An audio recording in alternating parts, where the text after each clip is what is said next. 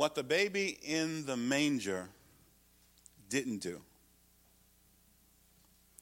Matthew chapter 2, I'll begin reading in verse number 13.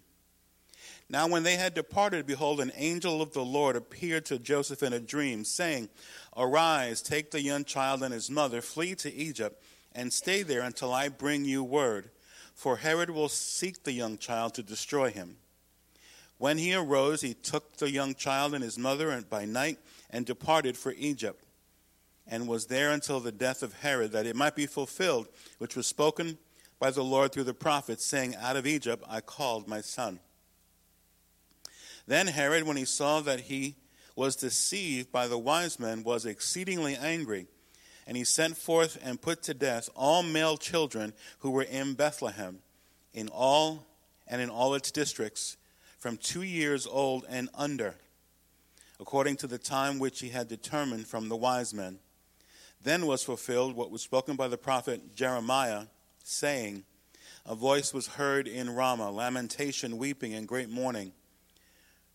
Rachel weeping for her children, refusing to be comforted, because they are no more. Verse 19.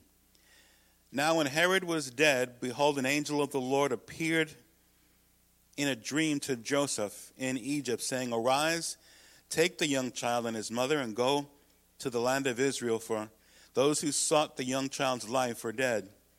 Then he arose, took the young child and his mother, and came to the land of Israel. But when he heard that Archelaus was reigning over Judea instead of his father Herod, he was afraid to go there, and being warned by God in a dream, he turned aside into the region of Galilee, and he came and dwelt in a city called Nazareth, that it might be fulfilled which was spoken by the prophets, he shall be called a Nazarene. Every single year at this time of year, we sing the song, Joy to the World. The inspiration for that song from Sir Isaac Watts came from Psalm 98, verses 4 through 9. Shout joyfully to the Lord, all the earth. Break forth in song, rejoice, and sing praises. Sing to the Lord with the harp and with the sound of a psalm, with trumpets and the sound of a horn. Shout joyfully before the Lord the King. Let the sea roar and its fullness. Let the world and all those who dwell in it. Let the rivers clap their hands. Let the hills be joyful together before the Lord. For he is coming to judge the earth. With righteousness he shall judge the world and the peoples with equity. So that was the inspiration that Sir Isaac Watts used. And the original song he penned was Sing to the Lord. And then it later got modified to Joy to the Lord, joy to the world, the Lord will come. As Christians at Christmas, we have two reasons to celebrate.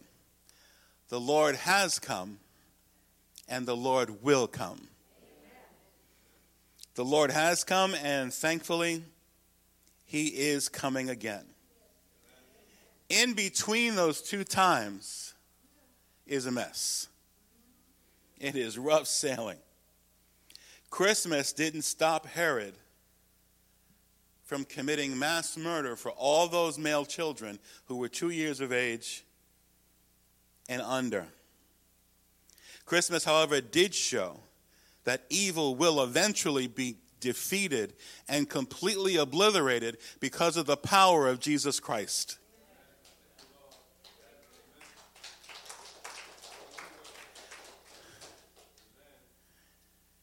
So with all the nonsense and all the pain and all the suffering and all the evil that we see in our world today, I want to encourage all of us and hope that this Christmas you know that all of the evil we see around us will thoroughly be dealt with. So many people are hoping for many different things. So what are you hoping for this Christmas? Let's look at a couple of things that the manger didn't do. King Herod proved that evil was still alive and well, even though the King of Kings and the Lord of Lords had been born in Bethlehem. Right after the star and the magi, the wise men and the shepherds and the stable birth, we see, starting in verse number 16, Herod legalizing mass murder. In the same chapter, the innocence of Jesus and the corruption of Herod. Salvation from God and the slaughter of innocent children. Pure evil and pure good. I'm sure you're like me. You get asked often, if there is this God that you believe so strongly in, why is everything so messed up? Why is the world so bad? Why is there so much evil? Why are there school shootings? Why can't people go to a church or to a supermarket or anywhere and be safe? People will point that God created the beginning, this perfect garden, and then things kind of went haywire from there. My comment to them is not because there is no God, it's because there is sin. There is sin in this world. Even when Adam and Eve were expelled from the Garden of Eden, their purpose for being in the garden and being on the earth did not change. They were given charge to be stewards over this planet. And even with the curse that was put on this planet because of sin, their own willful sin, they were still given charge over this world. We as God's people, we as the people of this planet, have rule and charge over this world, and we've done a terrible job with it. An absolute terrible job with it. All throughout the first 11 chapters of the book of Genesis, we see evil just being rampant, to the point where God had instructed Noah to build a boat because I've had it. I've had it with the way things are. And he instructs him to build this boat that takes a long time to build, so people had a chance to not laugh at Noah, but to actually come forward and be part of this salvation effort. But that didn't happen. And then, okay, great, we're starting over again with a family that was right before God. And now everybody on the planet is going to follow God. But we read in the 11th chapter of Genesis that everyone wanted to do what they wanted to do. Because God told people to scatter over all the earth. And in the 11th chapter of Genesis, they say, let us build a tower so we can stand together and be even greater than God. And God said, When are people going to realize that when God says something, to go in a different way is foolish? So God confused their languages. And it's in Genesis chapter 12 that the promise is begun by God anointing then Abram, who becomes Abraham. Jesus' birth didn't eliminate evil. It didn't eliminate suffering. It didn't take away discord. It doesn't stop people from having conflict. There's no consensus among scholars or historians how many babies were killed because of this edict from King Herod. Anywhere from as few as 50 to as many as 200. Intense suffering. Imagine the people of those districts of Bethlehem, who all of a sudden their babies are being taken into the streets and slaughtered. Suffering so deep that in the moment consolation seems counterproductive and so personal that standard pat answers just won't do. Suffering so intense that relief just seems to be an insult. I don't have to prove to anybody here, I hope, that bad things still happen even though Jesus has come, he's paid for our sins, he's risen from the dead, and we can have a relationship with him. Even when people come to Jesus and begin what their destiny is, their best destiny in following the Lord, how many know we all still experience difficult times? I mean, maybe after you gave your heart to the Lord, life has been perfect every day since. But it's not been perfect in my life. We live in a very evil world. And why is this world so evil? It's full of people. If there were no people, there would be no evil. You know the suffering, the pain of loss, the pain of illness. I've been following a friend of mine as she posts in the last few weeks on Facebook. I don't know if he ever came here years ago to speak. A former state youth director for the Church of God in New York, Dr. Daniel Vassell. He had been for the past number of years working in our Department of Education, preaching all over the world to try and mobilize and inspire a laity to fulfill the Great Commission. He was doing a wonderful work. He had spent most of November in France teaching for different points. People were coming from different parts of Europe.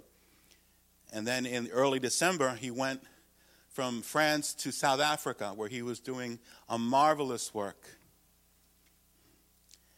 And one night after they were late in church, they went out for dinner to a restaurant, and he got food poisoning. And he was in the hospital there, and he was doing well, and then took a turn for the worst, and at the age of 64 died. Those are difficult situations to try to make sense of. They don't make sense to us. Why does this still happen? This was an anointed, on fire for the Lord, Pentecostal, Holy Ghost-filled preacher of the gospel, doing a tremendous work. The outpouring of love to his wife Jenny and their family has been tremendous to demonstrate the impact he had on so many.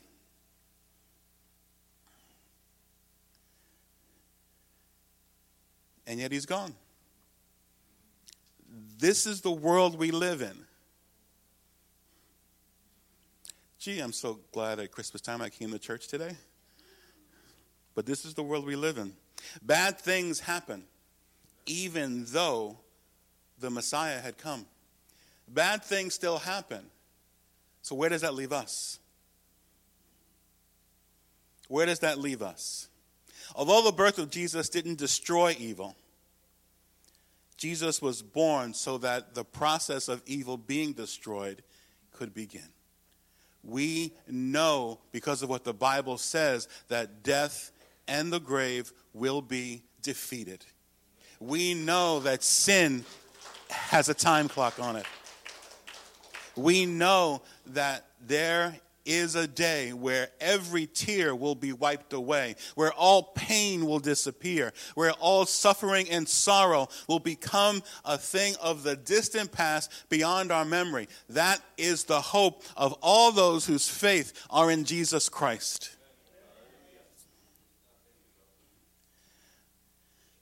First John chapter 3, verse number 8. He who sins is of the devil, for the devil has sinned from the beginning. My main point is the second part.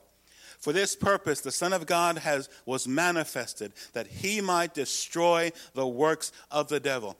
Personally, aren't you glad that the Lord Jesus Christ has destroyed the works of the enemy in your life? Aren't you glad he has delivered you from the nonsense that is out there? Aren't you thankful that he has brought to you and to me a clear head and a clear heart, that we can do things this world's not capable of? They say the only way you can love someone is if they love you back. No, we can love everyone because Jesus is in our hearts.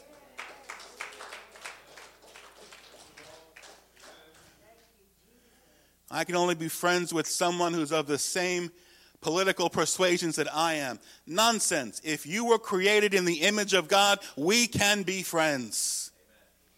If you were created in the image of God, we can have a meal together. If you were created in the image of God, we can go more than 10 seconds without having an argument. Okay, maybe 10 seconds is a long time. Jesus was born that evil would be destroyed. Cassie Bernal was the 17-year-old student who died for her faith in 1999 in Columbine High School. Fellow students Eric Harris and Dylan Klebold stormed the school and gunned down 12 students and one teacher before taking their own lives. Cassie was the brave young lady who took a bullet because of her faith in Christ. One of the gunmen had yelled, "Anyone in here believe in God?" With all of the students lying on the floor, Cassie yelled and stood up and replied, "Yes, I believe in God. I belong to the Lord Jesus." And the young killer then asked why before he shot her. She hadn't been given a chance to answer. This radiant teenager died a martyr, but a few years prior, she might have been an accomplice to the massacre. When Cassie was in the 9th grade, her parents, Brad and Misty, became very concerned about their daughter's behavior. They discovered she was interested in witchcraft and involved with alcohol and drugs. When they searched her room, they found letters that talked about harming her parents and other people. They immediately intervened. Cassie was enrolled in another school and cut off from friends who had exerted evil influence. Thank God for good parents. They regularly searched her belongings and monitored her activities. Apart from school, she would only attend their church, West Bowles Community Church in Littleton, Colorado. Cassie reluctantly went on a weekend youth retreat that changed her life. Her dad said she went away as a gloomy, troubled teen and came back transformed by the power of Jesus Christ. She discovered the joy of salvation that carried her, sadly, to an early grave. Her transformation can be summarized by the words she shared on a video just 2 days before her death. She said, "You really can't live without Jesus. It's like impossible to really have a really true life without him." Just 2 years earlier, Cassie was very similar to Eric and Dylan, but Jesus Christ changed all that. We can't help but ask the same question that was posted in the Baptist Standard Editor by Marv Knox around the time of the shooting. One wonders how thousands of lives might be different today if the parents of Dylan and Eric had intervened in their lives and made the same choices. How is evil destroyed? One life at a time. One life at a time. Jesus coming into your life, Jesus coming into my life, and then allowing his love and his power to grow, manifest in all that we do. I do wish that there was such a thing as a magic wand that I could just wave and all the evil in the world would be gone. Christ didn't eliminate suffering, but he was born that one day all suffering would vanish from the face of humanity. Revelations chapter 21, beginning in verse number 3. "And I heard a voice from heaven saying, 'Behold, the tabernacle of God is with men, and he will dwell with them, and they shall be his people. God himself will be there with them and be their God. And God will wipe away every tear from their eyes. There shall be no more death, nor sorrow, nor crying. There shall be no more pain, for the former things have passed away.' Then he who sat on the throne said, 'Behold, I make all things new.' He said to me, 'Write to these words are true and faithful.'" That is the God that we serve today. There will be no more pain. There will be no more sorrow. There will be no more suffering. He will make all things new. But as I preached a couple of weeks ago, when I talked about, do you want to be made well? You have to ask the question sometimes of people, do you want things to be made new? Do you want things to be better? Or have we become so identified with pain, so embracing of our sorrow that it's become an identity for us? What would people do if all of a sudden they had nothing to disagree about? Oh my goodness, they'd have to actually get along. When we see suffering in this world, we want to ask God, why? It's a natural question to ask. Some of you have worked in situations where you have seen the worst that human existence has to offer. I know many friends who are law enforcement that have seen things that they would never want to see and been involved in situations. I've had friends who have been workers in the medical community, in, let's say, the emergency room or in critical care units. And they often ask, why? Why? Truth is, that's the wrong question. It's not that we don't wonder why, but the right question is not why. It's, Lord, when? When will this all stop? And that's what we get to the end of Revelation. Even so, Lord, come quickly. There's nothing here I want to hold on to. When will you finish what you began in the manger? Church, Jesus is coming. Jesus is coming. Christmas gives us a hope, and that hope gives us something to hold on to. Something to hold on to in the midst of all kinds of reminders, in the midst of all kinds of things. For that family, the Vassal family, Thanksgiving and Christmas will be a constant reminder when the head of the home went home to be with Jesus. But as Sister Jenny has posted, there is a difference. We do sorrow, but not as those who have no hope. We believe he's alive today. We believe Daniel Vassal is walking the streets of glory. He is dancing, and if I know Daniel, who loved his Jamaican heritage, he is dancing and eating great Jamaican food right now. Christmas didn't stop Herod from killing innocent children. It doesn't stop murder here today of the innocent. It doesn't stop school shootings. It doesn't stop crime in the subways. But it does show us something. God's got a plan for all this. And God's on the throne. He's going to deal with it. He didn't stop bad things from happening, but he's not going to let bad things off the hook. My hope is that this Christmas you and I will know that all the evil we see in the world will be dealt with. I'll often hear people say, it's just not fair the way these things happen. And then they'll translate that as they kind of come back at me, your God's not fair. If he were fair, these things wouldn't happen. And I've learned over the course of my life, as I've gotten older, yes, I use the word old to refer to myself. When they say God's not fair, I reply, you're right. He's not.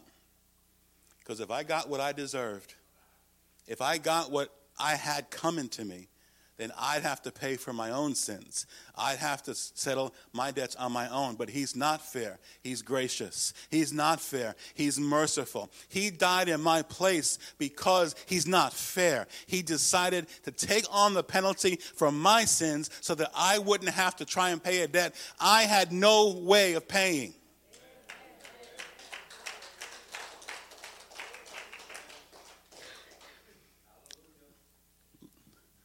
We need to live not like the people in the world who live in fear, in loathing and misery because of evil, and they can't reconcile it within their own hearts. But live knowing that Jesus will finish what he started. That when he comes back, it's not going to be a baby in a manger. It's going to be a mighty conquering warrior and the King of Kings and Lord of Lords. It was clearly a perfect Christmas for little Jessica. She got all the presents she wanted. Her cousins were with her to share the holiday, and she had eaten great food all day long. As her mother tucked her into bed that night, Jessica smiled and sighed and said, I sure hope Mary and Joseph have another baby next year. That is sweet.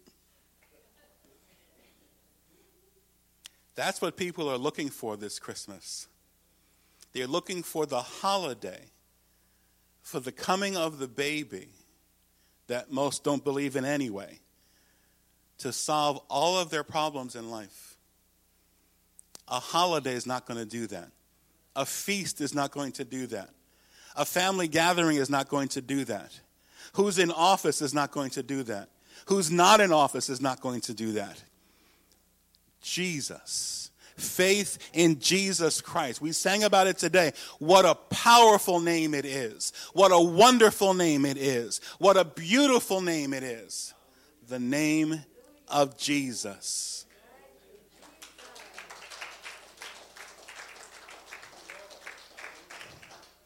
We can and should live like that the Son of God is born in our hearts every single day. That his peace and joy in the face of difficulty, we decide are going to rule in us. And that we need to live that the escalation of unthinkable evil is not a sign of God not being there, but is a sign that what he wrote thousands of years ago, he was right. It's going to get bad. It's going to get worse. But then Jesus says, look to the eastern skies. From that's where your redemption comes. Jesus is coming again. Celebrating the coming of the baby in the manger gives us hope to keep looking for the second coming. He's going to rapture the church one day. And we're going to be gone from this nonsense.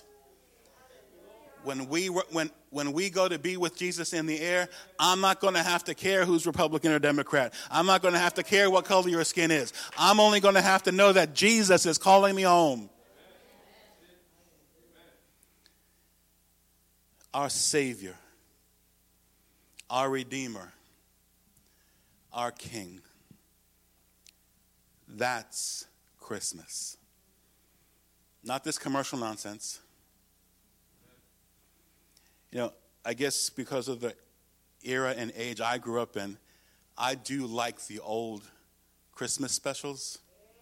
I think I've seen twice already the Charlie Brown Christmas. It ends the same way every time. And the other one, which might surprise some, I'm not sure why, but I love the old version of How the Grinch Stole Christmas. One, I like the voice of the singer, that lovely, deep baritone voice. That is like, sing it, brother, sing it.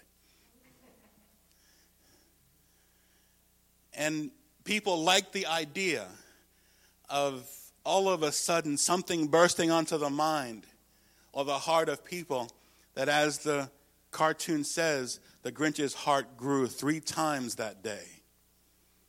It's a wonderful idea. And he was able to sail back into Whoville and have a wonderful Christmas with them. I freely admit that as a kid, after watching it for the first time, I went looking over maps to say, where is Whoville? Never found it. But that's not how it works. There isn't just this mystical, magical thing that makes people's hearts grow 3 times the regular size, and they become more loving and more caring and more giving. That happens when you come to Jesus. When you come to Jesus Christ and really live his teachings. Bless those that curse you. Do good to those who hate you. Bless and pray for those who not only use you, but do it spitefully with you in mind. That's the life of that baby in the manger. That's the life of Jesus. Stand with me, please.